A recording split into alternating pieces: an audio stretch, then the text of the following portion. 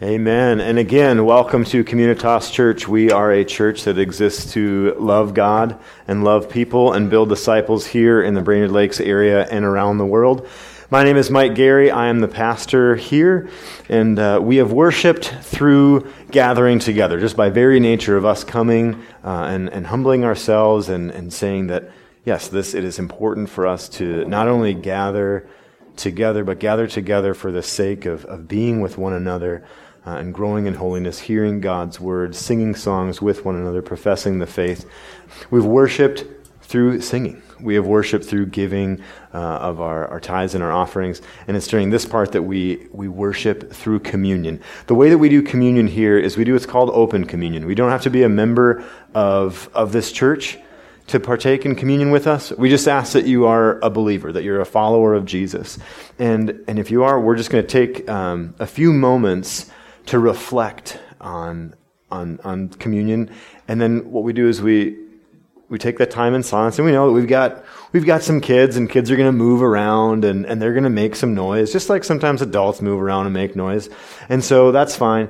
We're going to roll with that, and we're going to take some time in reflection. They're going to come forward. We're going to grab the elements that Brad set out to your left and to your right. And then we're going to come back to our seats, and then we're all going to partake together. And so just kind of our understanding of communion, we recognize that it's this time that Jesus spent with his disciples. And it's one of the last meals. It's the last meal that they share together. And meals are really important in biblical times, just like they are now. And what was especially significant about this meal was it was a celebration of Passover. It was this time of year where the folks all came together and they celebrated. And it was supposed to be this really sacred meal. And Jesus kind of flips the meal on its head. And if you're one of the disciples and you're sitting there, you're going to go, that wasn't the script. Like that was not, this isn't the symbol that we've been working with. This isn't what we expected to happen. But that's so often the way that Jesus is, isn't he? Does things in ways that we don't always expect them, but it's always better for us in the end. And so during this time of silence, I just want you to take a few moments and reflect on this. We're coming out of, if you're familiar with the church calendar, out of what's called the season of Lent. It's this season of preparation. And where we kind of evaluate ourselves and we ask these questions about who is Jesus? What is he calling us to do? What's the role of the Holy Spirit in our life? Who is God? What do we believe about him? And so I just want you to take some time to reflect on those ideas. And if you're coming in here for the first time and you're just going, gosh, I have no idea what is going on in my life spiritually. I have no idea who Jesus is, what the Holy Spirit's role is in my life, why God created me the way that he has, if there is even a God. And we're just glad that you're here. And we appreciate you taking the time to be with us. And so I think just take the next few moments to just reflect on that and ask those questions of yourself and just take those few moments. So as I said, we're going to take some time in silence. Kids are going to squirm. They're going to make noise. That's fine. We're going to roll on with that. That's no big deal. And as you're ready, we're not in a hurry. There's no potluck to get to. So as you're ready, come forward, grab the elements, the bread and the juice, the crackers and the juice, and bring them back to your seat. I'll read from the scripture, and then we'll all partake of the meal together. So as they're eating this meal together, there came a point in the service in the meal, it's kind of a scripted deal, and they'd break the bread. And so when it came to that point, Jesus took the bread, blessed it, and said, "Take, eat. This is my body." And as my favorite meals tend to, this meal lingered on. And it came time for the cup. And Jesus had given thanks, and he said to them, "Drink of it, all of you, for this is my blood of the covenant, which is poured out for many for the forgiveness of sins." Amen. Okay, so traditionally, this is the part of our service where the kids head out this other direction. But in this, if you've been with us over the last couple of weeks, or if you were hanging out with us here today, either way, thanks for being here. We're going through a series called Casket Empty. And what that is an acronym that was developed by some friends of mine And it's a way to remember the story of Scripture. It's not the best way, it's just a way. And it's the way that we're using here today, and kind of what we're using as we prepare and to go out and make disciples around us. It's important to be able to tell the story to other people. And so Casket Empty is an acronym for creation, Abraham, Sinai, Kings, exile, temple, expectations, Messiah, Pentecost, teaching, and yet to come. And so creation, this idea that God made the heavens and the earth and created all things, and that through our earthly parents, through Adam, as we sung about earlier, that there's a fall, there's sin enters the world during this period of time, and moves into Abraham and how the story of Abraham and how he's going to offer up his son, but the Lord provides a sacrifice that is sufficient, and then makes a nation out of Abraham that's to bless the other nations. And they go into a period of slavery in Egypt, and they come out and they go to the base of the mountain at Mount Sinai. And Moses teaches the people through the Lord about what it means to be human and to serve others and to be different from the other nations, and to continue that articulation. And we move into the period of the kings. This is sort of the high point of Israel's history. Guys like David and a man named Solomon rule, and the kingdom of Israel grows and advances and blesses the nations around them. It looks like God's plan is going to come to fruition, but then, as sin often does, it continues to enter in and bust things apart. And then we enter into the divided monarchy. The kingdom of Israel ends off in exile. And in a vision, a prophet by the name of Ezekiel sees the presence of the Lord leave the temple as the people of Israel are carted off into exile. But then after 70 years, God orchestrates the world's superpowers. The kingdom of Babylon falls. The kingdom of Persia comes into reign, and a decree goes out from Cyrus to send everybody back to Israel. And so they rebuild the temple, but there's always this period of expectations. They're wondering, when is the Lord's presence going to dwell with us as it did like in the days of our ancestors? And so there's all these questions. When is the Messiah going to return? And that's what we're going to talk about today as we get into Messiah. Next week, Lonnie's going to come up and he's going to bring it to us and talk to us about Pentecost. And then we'll get into teaching, the period when the church goes out and advances and makes disciples of all the nations. And then we'll end with that series of yet to come. Following that series, we'll get into the book of Matthew, and that'll take us for a good chunk of time there. But for today, that's what we're going through. That's where we find ourselves today. So let's run through the acronym. Some of you are new. You're going, I don't know if I quite have it yet. That's cool. There's some other people around you that they've been going through this drill for the last couple weeks. So if you know it, say it loud. If you don't, just kind of mouth along and pretend, and we'll go from there. So I'll say it, you repeat it, we'll roll through it. Ready? Creation, Abraham, Sinai, Kings, exile, temple, expectations, Messiah, Pentecost, teaching, and yet to come. Man, y'all did awesome. Greg and I were talking earlier this week about how teaching and temple and expectations and exile just kind of trip us up, and I almost did it, but we made it through. So, all right, kids, thanks for hanging out with us in here this morning. We got a couple people that are going to take you out over this door, over this direction. Jeff and Bailey and Rachel, I have a great lesson planned for you today. So go ahead and make your way that direction. Lord, we thank you for Rachel, for Jeff, and for Bailey. And we also thank you for Kelly and Nicole for helping get these kids all squared away. And Lord, we thank you for the opportunity to teach them, and we pray that we would not take that lightly, and that we as your people would exemplify what it means to follow you and to live in your kingdom, not only for these kids, but for people around the world. If you've got kids that you want to keep them in here, and if at any point in time you decide, man, they're just getting a little bit squirrely, we do have a room directly behind us where we live stream whatever's going on out here, back in there. So if you want to go sit on a comfortable couch and just hang out with your kids, not just if you want to go hang on a comfortable couch, come on. That is available to you. We also have some women who are pregnant in here, and I know that these chairs, while comfortable for a little bit of time, are not comfortable for a lot of bit of time, especially if you have some small being pushing down on your bladder, that couch is also available to you as well if you need to go back there and recline. So, all right, here we are. Messiah. We're going to do the whole thing in one sermon. All of it, right? Like, no big deal. No big deal. Yeah, pray for me. So we're going to be teaching about Messiah, the whole deal. And some of you are going, okay, one sermon about the Messiah? Really? Hey, let's be honest.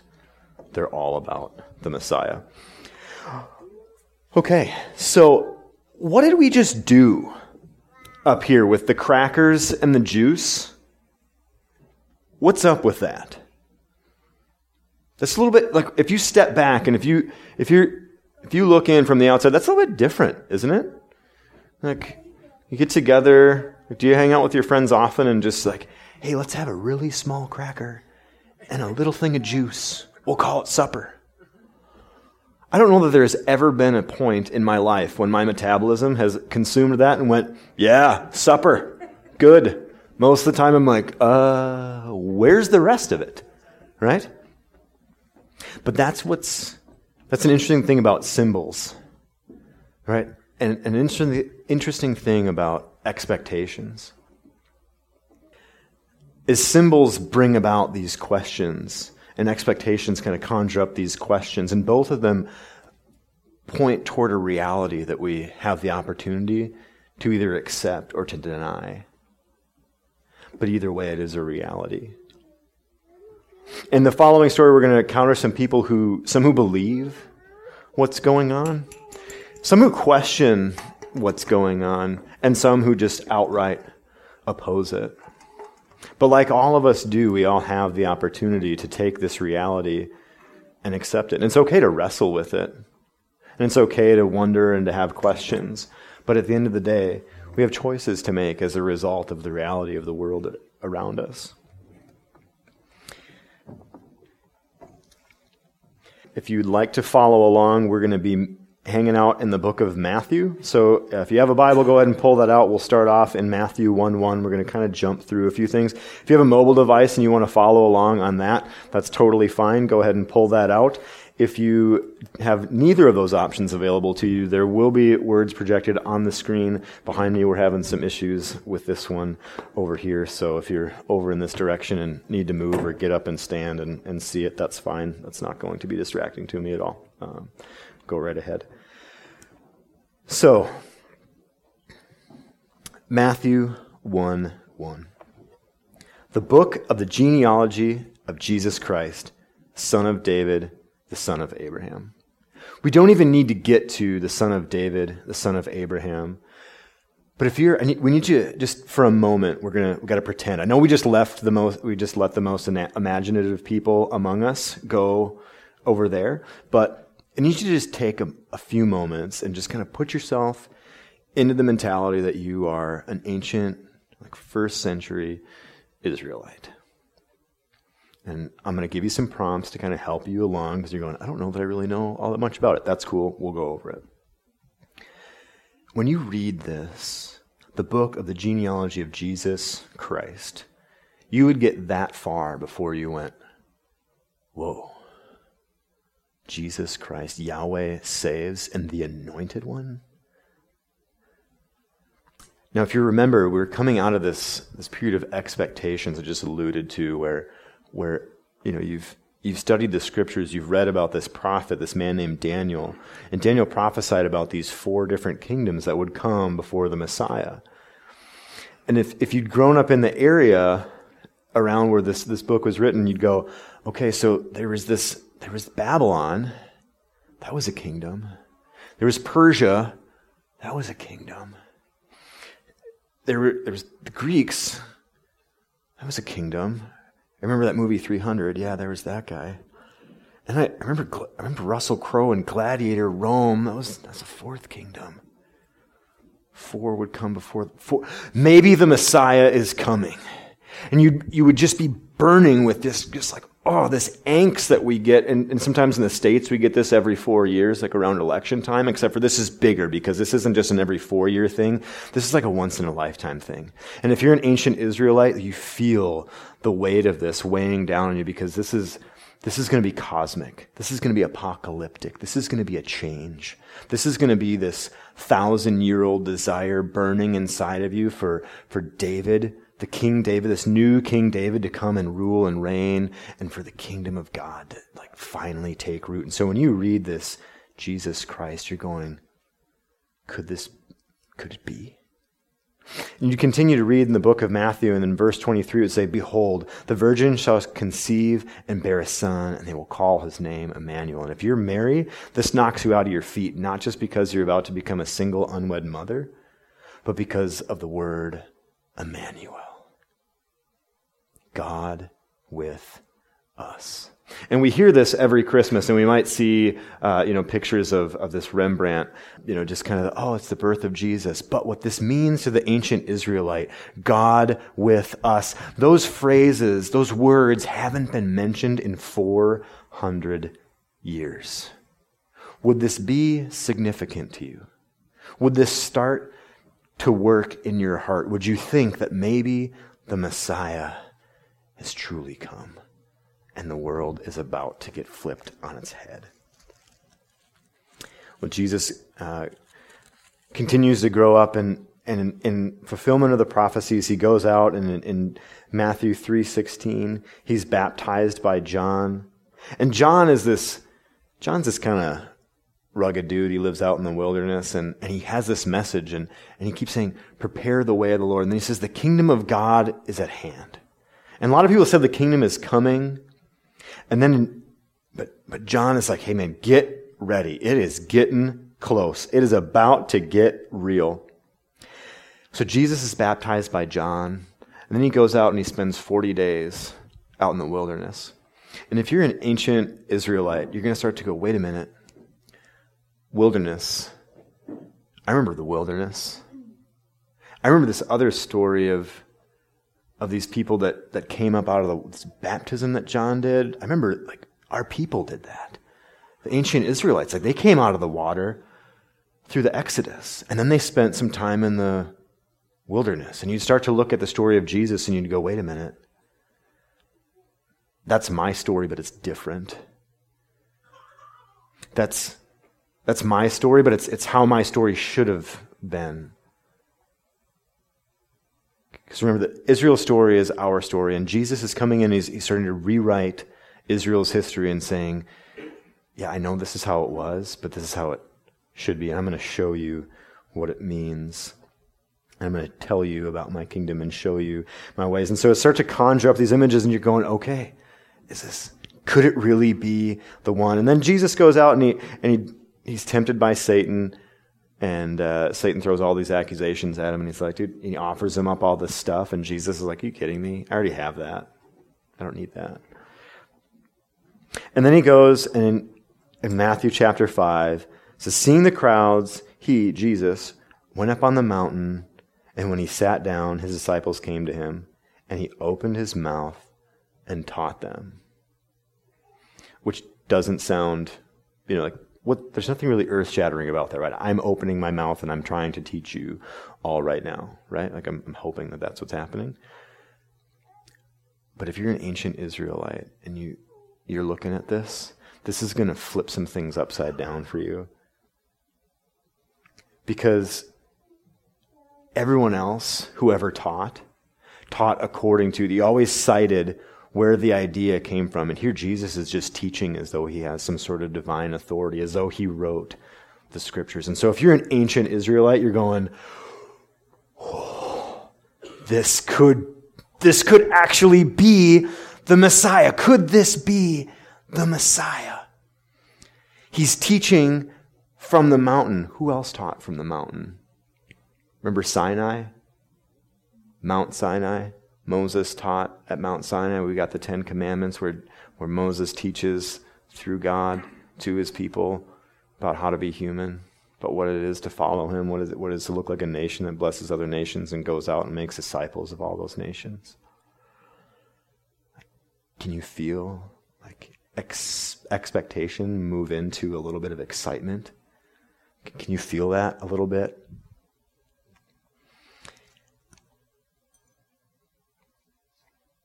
And then a lot of people were talking about the kingdom coming. Like if you ever get a chance and read through any of the Old Testament prophets, they talk about this kingdom that's going to come. And so many had talked about the kingdom was coming. And as Jesus is teaching in the Sermon on the Mount, he says, the kingdom is here. It's here. Today. With you. Right here. Not later. Not once you do these. It's here. And if there's a new kingdom, that means there's a new king. And if you're an ancient Israelite and there's a new king, that's the Messiah. And so he goes on, and for the next 2 chapters, he just describes what it looks like to live in the kingdom.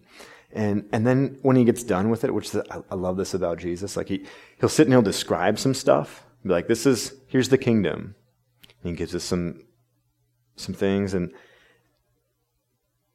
then he's like, oh yeah, and now I'm just going to go out and I'm going to do it.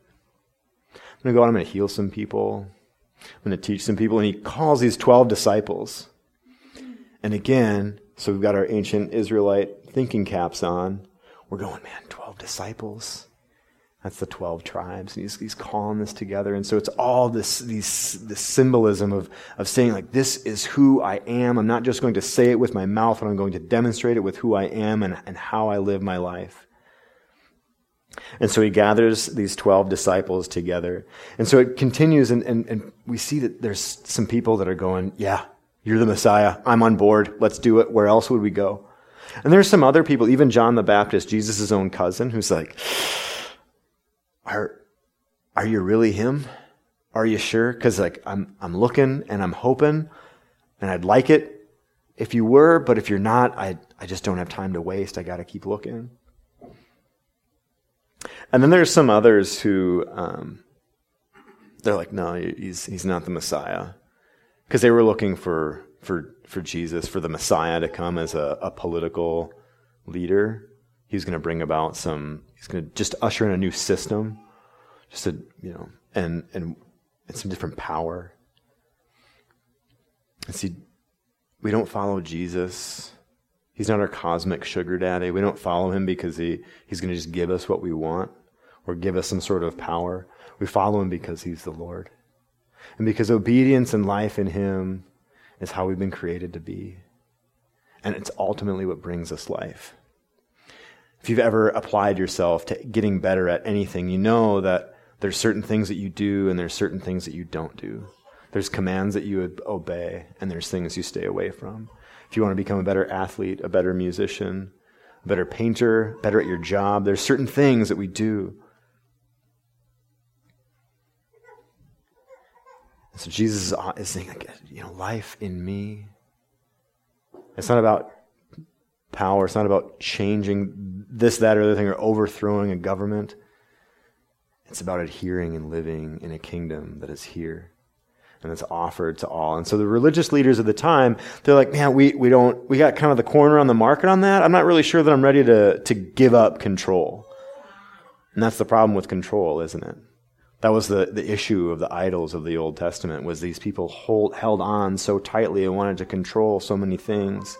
But ultimately, in their seeking to control an idol that doesn't hear, can't see, and can't speak, ultimately is dead. They also become those that are just walking around dead, void of life.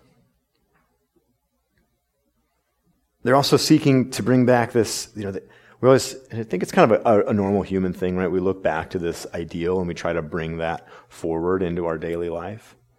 And Jesus is like, no, don't look back at that thing that went away. It's just going to go away again. The Davidic kingdom fell, and he's saying, hey, I'm going to bring about an everlasting Davidic kingdom. Be a part of that. And he continues, he teaches message about honoring through service, forgiving instead of getting revenge, and gaining wealth by giving it away.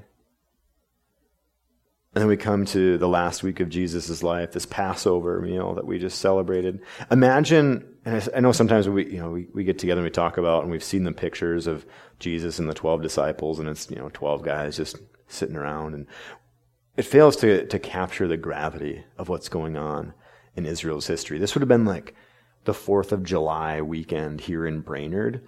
But just people coming from all over the place to celebrate and have this big festival, this big meal, and it's wrought with this expectation, and so it's this time that they celebrate that they've been liberated, and it's this filled with cool irony because the Roman government is oppressing them, but they still get to come together and celebrate this feast. And in the midst of that feast, the religious leaders are seeing what he's doing. Jesus comes into town on a donkey, which is the best way to say that I'm the king without saying it. It's this ancient symbol that says, yeah, I'm the king. And then the next thing he does is he goes into the temple. And maybe you've heard this story where Jesus comes in and he gets this whip out and he starts beating people. And you're like, what happened to the Jesus that come and love the little children? He's up there beating people in church? Yeah, in church, just beating people. And he's flipping over these tables and he's kicking all these people out. And you're like, that isn't what I expected. But what he's doing is he's saying, hey, look, you're oppressing my people, and they're to be free. And I can't have that. And so who has authority in the temple? Who has the authority in the temple to kick people out and to change things around? God does. And so Jesus is saying, yeah, I'm him. I'm that Messiah that you've been waiting for. And so he doesn't say it, he just acts it. And so if you're a religious leader and you're looking on and you're like, hey, I kind of like that little paycheck I was getting off of those unfair money scales, are you going to be a little bit ticked off? Yeah. And in the ancient Near East, if you couldn't beat them and you refused to join them, what did you do? You killed them. And so the people throw down, as we talked a little bit about last week, if you were here with us, they throw their cloaks on the ground, they're waving palm branches in the air, Palm Sunday. Jesus is riding in, he kicks people out of the temple, and the religious leaders are like, nope. And so after a false trial, they bring Jesus in, and they nail him to a cross, and he dies. For the ancient Israelites, it's like Abraham and Isaac all over again. But there isn't a ram caught in a thicket. This time it's the Son, and he pays with his life for our sins.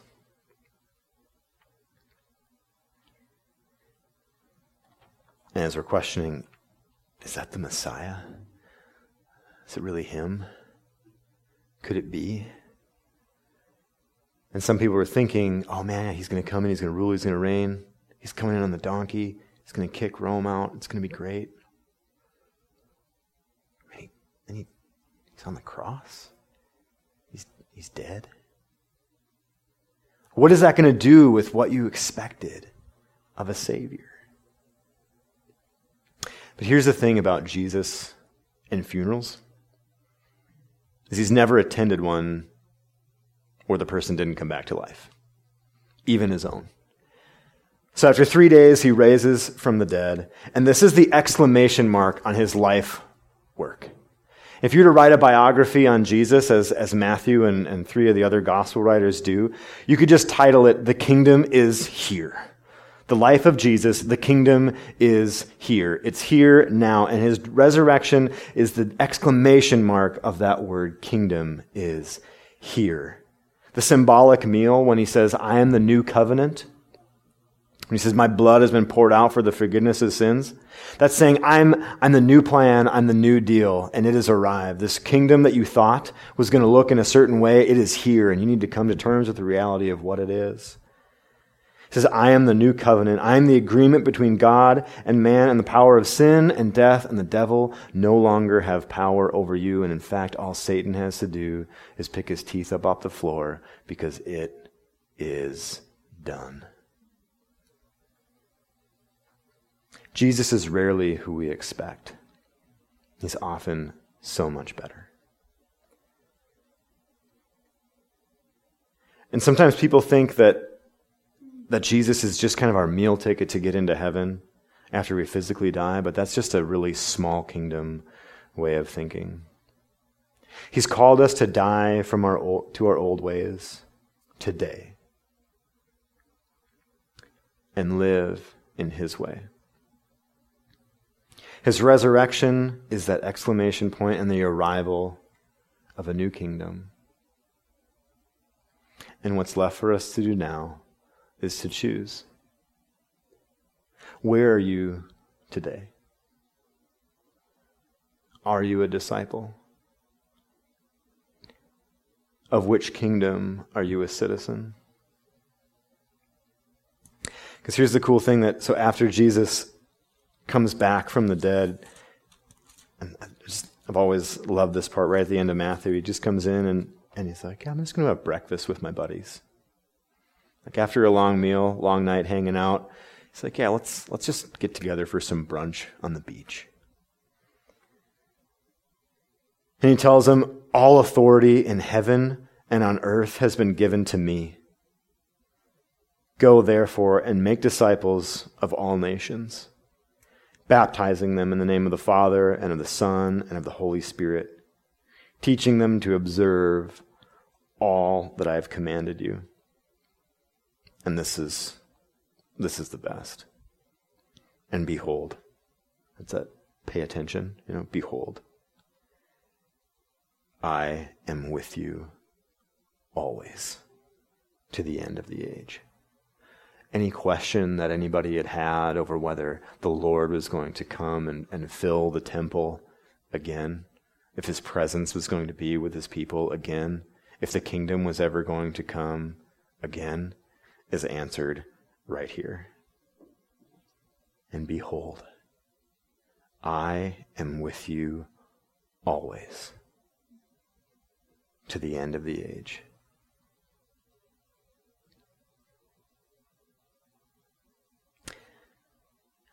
So do you believe that Jesus is the Messiah? Are you opposed to the idea that Jesus is the Messiah?